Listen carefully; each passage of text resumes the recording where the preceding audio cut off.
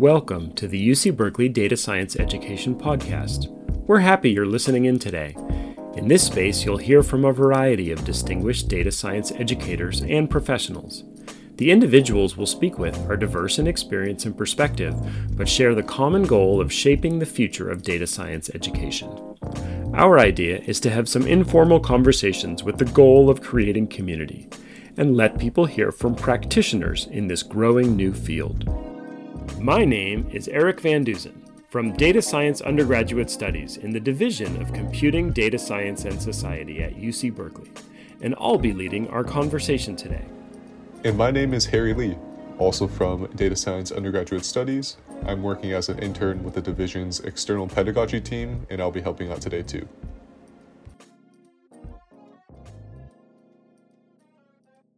Hello, everyone, and welcome. We're excited to have Rajesh Gupta here. It's great to have you with us. Could you please introduce yourself and the institution that you work for? Thank you for inviting me to this podcast, Harry and Eric. I'm Rajesh Gupta. I'm at the UC San Diego. I've been a professor of computer science since 2002 at UC San Diego. And in last 6 years, I have been involved in building data science program and then the institution. I direct Halijuolu Data Science Institute for last 3 years. In fact, we just did our 3rd year anniversary earlier this week. Congratulations on that. So you've been a real leader in getting this started. Could you give us sort of introduction of how you got started in data science education and where you see it going? So I have been a faculty member in computer science for nearly 3 decades now. And during this period, we have seen computer science as a discipline grow far beyond the technical problems of computers and computing to problems that originate from many areas of life and living in ways that changes the core of computer science itself. And so as a chair of computer science, about a decade ago, I started exploring pathways to organizing the growing footprint of computer science. And the obvious target was interdisciplinary research. We had many faculty who were jointly appointed with other departments, computer science, for example. I appointed at that time 4 faculty members with medicine, pediatrics, pharmacy. So interdisciplinary research is obviously was a first obvious target. But as you get deeper into it, you have to think of the talent pools and pipelines that connect them. And data science was one such pathway. It was almost an obvious pathway. Not just computer science, but as a discipline area that sort of connected computer science and it in the process brought along many other disciplines into a singular focus. So in 2013, I created a committee to explore what a data science undergraduate program would look like. We put together a team of 3 senior faculty members from math, biological sciences, and computer sciences. The opinions were divided. In fact, I remember one faculty member writing all the reasons why there should not be a data science major. And that actually gave me even more reasons to understand that the reasons that are being presented today really look at today. They don't look at tomorrow. And again, I was looking at pathways. I was looking at the flows. And so 2 years later, this group had an outline of what a well-designed measure would look like. And it has some very interesting aspects to it. One of which was that you must make it so that every student understands one source of data, one set of processes that generate data, whether it comes from economics, whether it comes from biology or physical science, it doesn't matter. But you must have an in-depth understanding of how the data is generated. So that means the structure had to be fundamentally different. It had to have a certain understanding of domain, not all domains, not the only domain that you would ever be in your life, but understanding one process before you could get to any deductive reasoning. So that was one. The second was it had to be very experiential. In other words, you had to make sure that the students, when they graduated, had done multiple projects, including a final year project, which, as you know, many CS programs do not have. Engineering programs do. And so that means it was very resource intensive. It was not something you could just take a textbook and read it in a classroom and that was it. So there was many implications of that.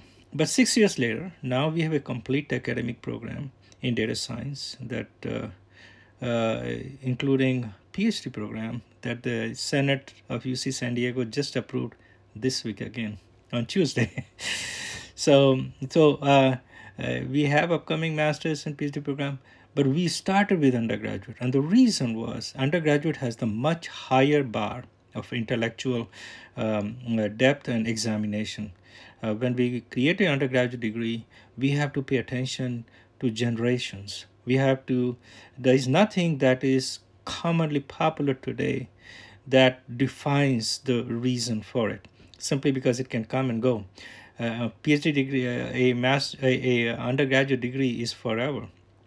And therefore, the Senate pays attention to it, the campus does, the system does. So we took the hardest problem first because of that. Because if there was no viable solution there, then we knew we were in the wrong path. So once that solution emerged, and we were not the only ones. In fact, Berkeley took a lead early on, and quite in many ways, Berkeley's work was inspiring to us. Organizationally, it was different, but Berkeley took a massive effort across multiple domains with all kinds of courses. Data 8 became a model for many of us. So it was clear that we are not the only ones thinking this way. Cornell is going that way, and so on. So many other schools. So that was sort of the genesis. Nice. So maybe looking out to other institutions, what are some challenges or obstacles that you faced in getting data science education launched, like to flag for other institutions? The biggest challenges were epistemological, and I'll describe to you in a minute what that means, and practical. Academics often start by, and usually they get stuck there by defining terms. Partly because we find intellectually not very appealing to recast the same thing with a new terminology. It's just considered counterculture. It may be okay in marketing, but not in academics. So when we start by defining terms, when really the terms have not yet taken the meaning on, to quote Wittgenstein, or at least his ideas, the context gives the meaning. And the field advances by encoding new meanings, new terms. So what binds electrical engineering together? Is it electrons, electricity? No. So what is data science? Or what? And if you start parsing, well, what is data? What is science? Is it data a qualifier to science in data science, or something else? And so that consumed enormous amount of intellectual bandwidth when it was really about the community that was coming together. So mathematics is what mathematicians do. Computer science is what computer scientists do. So, I mean, of course, it's a little bit more than that. But point is that getting stuck in what it is, which is okay when you're writing a paper on a particular topic in which you're trying to enumerate something, versus creating a community, which is what this was about. On a more practical level, academia is organized into communities, and I say it in a positive sense, not in a negative sense. Each community has a name: computer scientists, mathematicians, operations research, and it shares a common understanding of what relevant problems are, how they should be solved, and what a good answer looks like. Every domain has its own way of looking at that.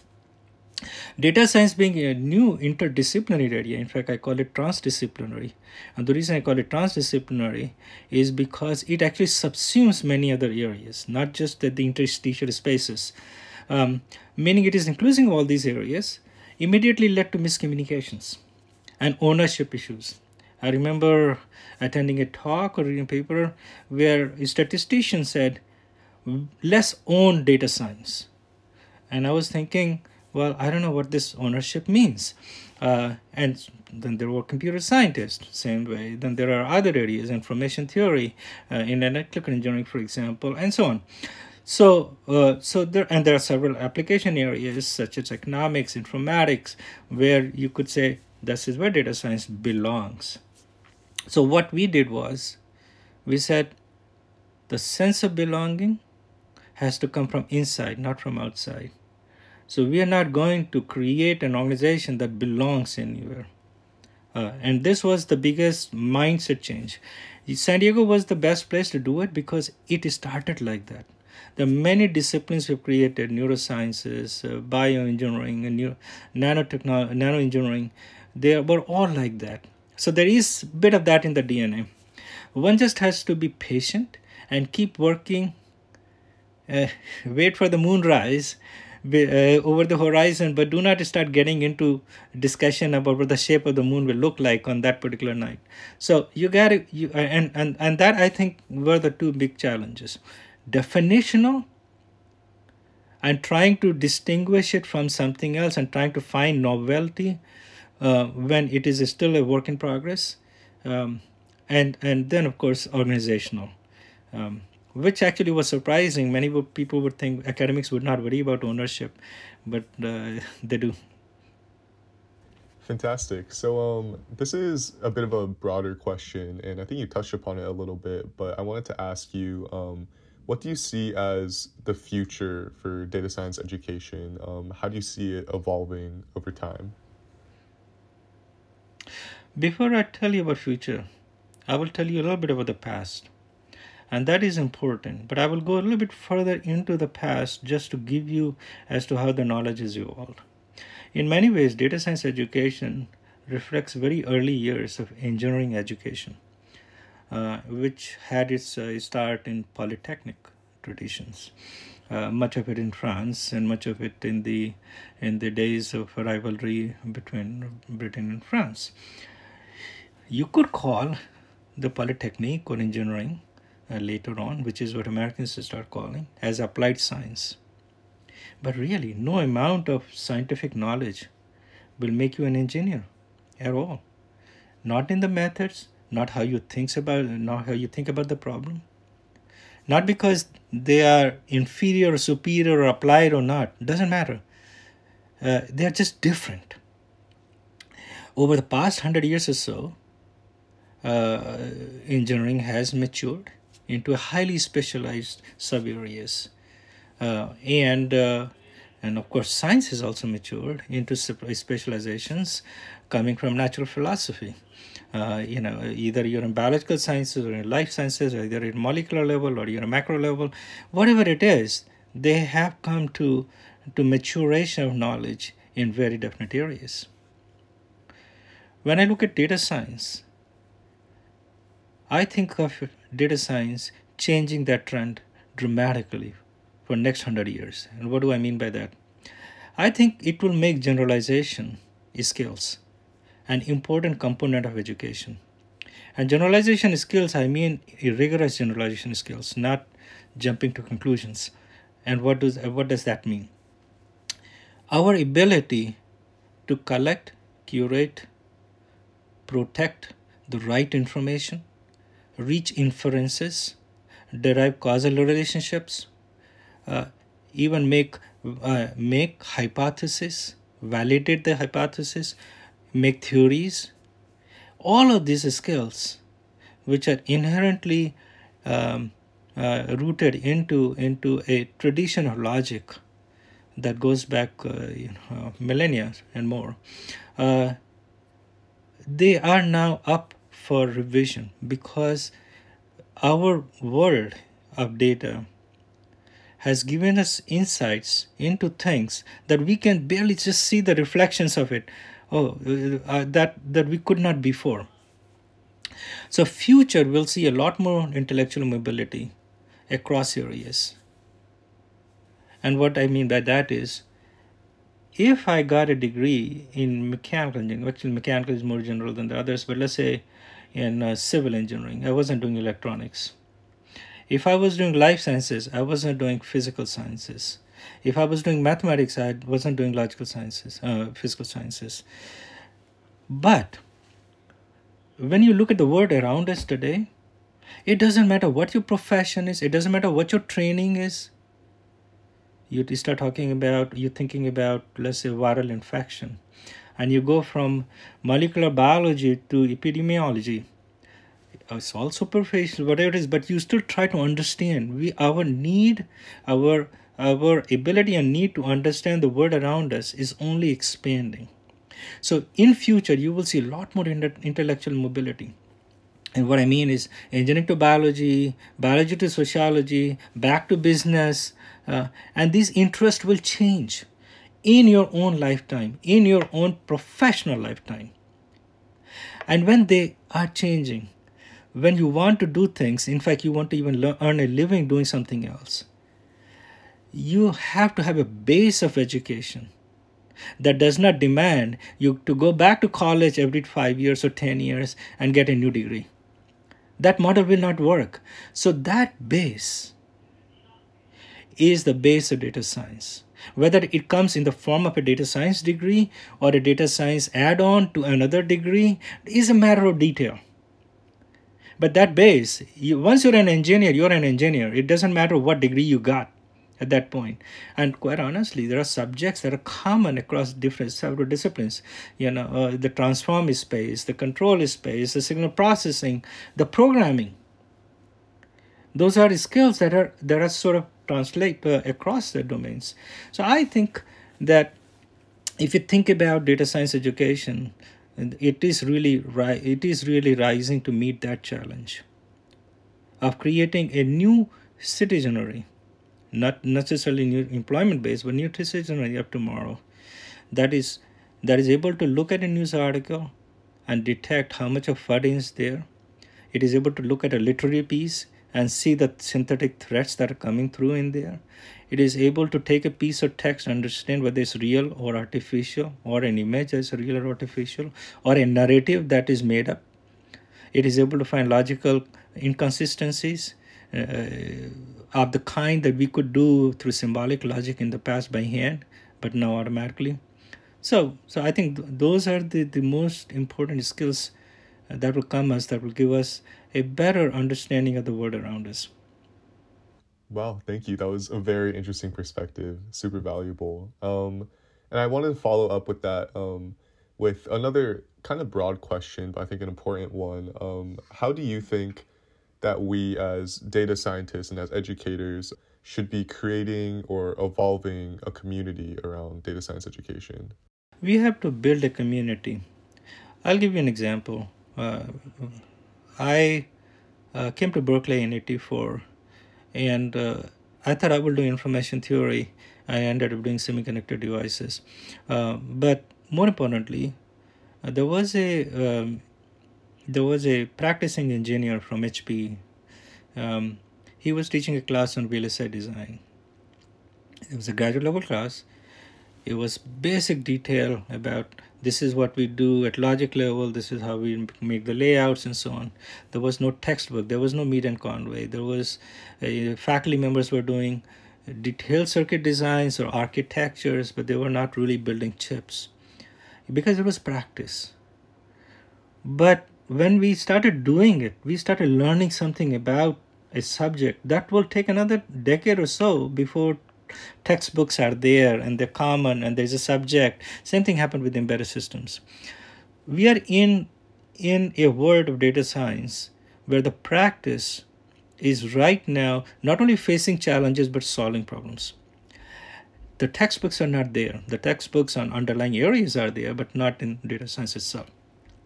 So we need to be a lot more connected, and we are with the practitioners. In fact, in HDSI, we make appointments for them. They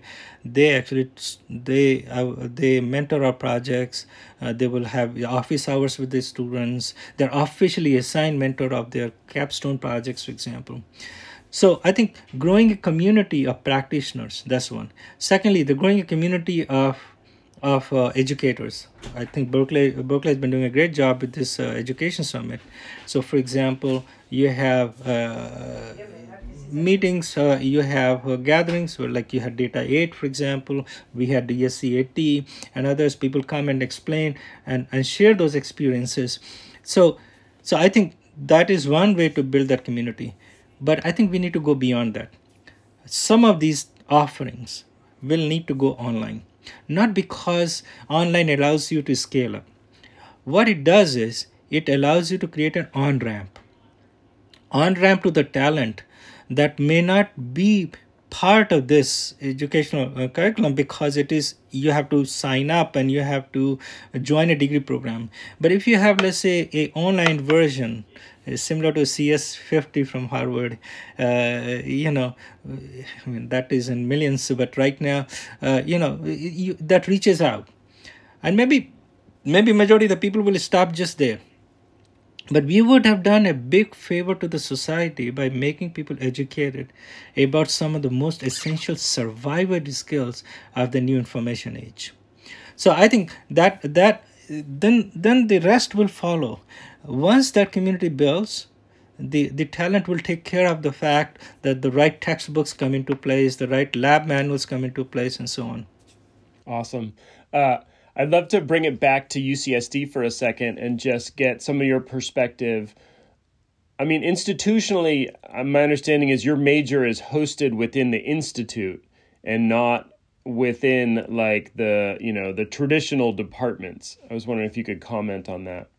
So that is a reflection not of data science. That's a reflection of where universities are going for a variety of reasons. It just happens that UC San Diego already had the DNA, because we had a Scripps Institution of Oceanography, which was there even before UC campus were formed. We had a medical school, so we sort of had this stapling of scientists across different domains who were pursuing knowledge areas. Now, what has been happening lately, and much of it is driven by changes brought by computer science, but also by engineering, by also other areas, where people are beginning to recognize that these kind of boundaries of departments and schools actually get in the way. We can always overcome that on an individual heroic efforts. But whether you look at MIT, it created a college. Why did it create a college? Because it never had a college. Berkeley created a new division, whether it is their division or a school, or it doesn't really matter. We picked up the institute name because then we didn't need to get into the optics of ownership and the preconceived notions. Whether we call it an institute or college, a division or a school is secondary matter. The universities are recognized separation, which was done for a variety of reasons, many of which academic, many of which organization, very genuine reasons, is actually getting in the way. So how do you get past it? So coming back to UCSD, we created an institute. It's not like we did break a ground in San Diego, but the elements of it existed elsewhere. We just brought it together. UCLA had an institute with a program, for example. Of course, there are institutes which have tenured faculty, the whole organizations, all the institutes of technology. What do you think they are? So the whether we call them institute or not doesn't matter. But what did we want to say by putting data science under institute? That any student from any major can take a course here, which, by the way, is the basic premise of a university. Once you come in there, you have no idea. You might be interested in one subject, maybe you're interested in another subject. And when you cannot get into engineering because engineering is full and therefore you stay out there, or you are into, can you imagine? Your education is getting expensive. And at the same time, you're putting these barriers internally. So I personally hated those kind of barriers, but of course there were practical reasons. So with data science, we said, look, if generalization skills are important, If intellectual mobility is important, if transdisciplinarity is important, you must get rid of the boundaries. Now, that doesn't mean you cannot have a core data science of what those subjects are. That doesn't prevent us from doing that, but we don't have to put it into a box. And so that is what we did with HDSI. Uh, and over time, it is my really sincerest desire that HDSI will stop becoming unique, and actually the schools will become like us. Whether they call themselves schools or we call them ourselves a school later on will matter little. What will matter is the permeability of talent across. One thing that I wanted to touch on there is I think that I have heard that, there's a similar vision to getting, maybe every student at San Diego to touch data science in some form of another. Like if they're coming from other majors, they still need to touch these skills, as you said, digital citizens. Just want to see if you have a comment on like how to carry that out at the university level. So there are practical challenges, but there are opportunities too. We definitely have in our charter the desire to, and we have built the capability to offer data science education to every single student who wants to be. Now, if you say, well, wait a minute, are you out of your mind? 42,000 students, how are you going to do that? How are you going to scale this up? Okay. The issue really it becomes then is that you become the crossroads in which your partner departments have faculty who are giving those skills. So, for example, we have made appointments of faculty partially with 18 departments. And we are not unique in that. I'm pretty sure Berkeley has similar numbers, if not more, of faculty. 18 different departments. There is no area of campus in which we do not have a faculty member who is appointed jointly with HDSI. So I think then they become the agents, and it's not like we are the keeper of the flame. We are the keeper of the vision, but I think this will expand. So on that note too, how do you sort of build those bridges to maybe classes or departments that haven't had computation, and like how do you bring in the like this is what computation could add, or here's how a computational component could fit in with your humanities or social science? The drive is from the other side. In other words, we do not serve as telling them what they should have. It is when they come to us, digital archaeology or computational history or computational, of course, there are areas like computational linguistics which are very established. And then they say, what can we do together to now make this possible for our students? I say, well, are you interested in teaching a course in that subject area? We make a cross-listed course. Are you interested in creating a minor for your students? Or are you interested? We are about to launch that as a proposal, a program in which the students in data science major, in the third year is complete. In the fourth year is completely electives. All our required courses get done in first 3 years. They choose a certain set of electives, and then they take another year, and they get a 4+1 5-year BS/MS degree. Now that MS degree can be in management, could be in business, it could be in multiple areas. It could be in computational biology, for example. So areas that so I think that's one way of engaging. So programmatically, universities have evolved to create a very rich template of how this collaboration can happen. And I think we will get there. Another thing that you've already touched on, but other people mention as an obstacle, I think you have a strong vision for undergraduate research, and every data science major at San Diego does a capstone. That can be really tough to organize, at scale. I was wondering if you could comment on some of the challenges of getting a capstone for every major. First of all, for every major, it's very hard. every data science major. That's what I meant. For every data science major, yeah. It is definitely a scaling problem, and one in which we have certain strategies we have brought together. One is not only um, uh, getting the teachers to mentor, but also getting the students to understand what a capstone project should look like. It should not be something that just hits them in their fourth year, just when they're getting into senioritis and into interviews and God knows what else. So what you do is from the very first day they arrive in, the very first class they get into it, they have projects. Now, those projects may not be implementers. They may be just, is this the right question to ask? What the right answer will look like? So, we have scholarships programs and programs in which students, by the time they get to the fourth year, have done at least 2, if not 3 projects already.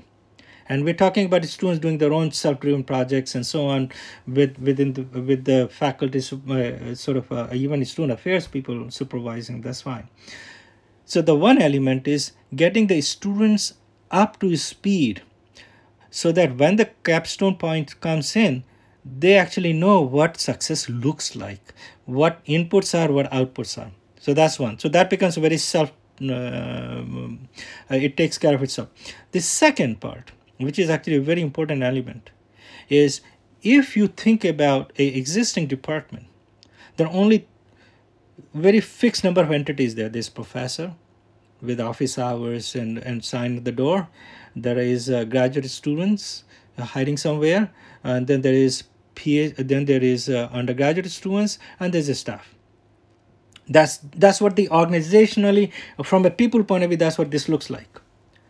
But really, what you want is in a discipline where the industry people are actually at the edge of this. This should be part of this ecosystem, not as visitors, not as advisors, or not as just funders. So you actually have to be open to their appointments. Maybe not as an instructor, maybe their appointment as a mentor, and there is money that is put behind that. They also have time that they put in. So we have large number of industry partners. Berkeley has even larger probably, and think of each of those industry partners as a source of mentors for your students. You just have to find the right mechanism to implement it. And every school will have its own mechanisms. That's not an issue, but that's where we are going. So we have implemented it. I wouldn't say scaling is not a challenge, especially since there is no precedent of that, and so people look at it and say, well, we do have engineering design project, but many of them are canned and so on. And this is where I feel very strongly that we have to resource it properly. Good news is most campuses, UCSC definitely does, so does Cornell, so does Berkeley and MIT, realize the need for investments to make that possible. And the reason this investment is not to create another building or another academic organization, but also we are creating a very different, a much more informed citizenry of tomorrow. That's the investment we are making. Thank you so much. So these are sort of wrapping up our questions. I just want to say that we are, also working with, some of your teaching faculty. Aaron Frankel and Justin Eldridge came to our meeting that we had last week on forming a California Alliance of Data Science Educators. So, we look forward to this sort of like effort to make community around teaching data science. Absolutely, and I'm aware of their engagement, and they are very, very appreciative of what Berkeley is doing. In many ways, Berkeley does have a large footprint on the intellectual landscape of data science, and I hope it puts that to much bigger use so that other schools follow. And I think we definitely very appreciative. Great. I mean, one thing that we've been talking about potentially collaborating is, making this first fundamentals class something that articulates well with the community colleges, and maybe it's something where maybe if Berkeley and San Diego work together on a sort of a common format, then the community colleges could look to a class that would articulate with each. Actually, you touched upon a very important topic to me. I have hired a full-time person just to do that. We are doing articulation agreements with local community colleges. It's extremely important because the transfer students who come from community college as a part of our guarantee, they come in with a junior standing, and they all take more than one extra year. That is shameful. And so sometimes even more than that. And that is expensive, and it is not serving the purpose. So what we are doing is we are saying, look, maybe you should not do calculus 3, maybe you should do statistics, maybe you should do this, maybe there is some fundamentals course you can do early on. And I am very open to even making them online available, and so that you can just try out and so on, as long as you come prepared. We created a program like that in computer science that you see when I was a chair there. That program brings some students in summer before the quarter starts, or the first day starts, and they're better prepared. I think that is definitely a very big source of building that pipeline. Fantastic. We would look forward to continuing that conversation. Excellent. Thank you so much. Appreciate your time. Great. Thank you for your time. Great conversation.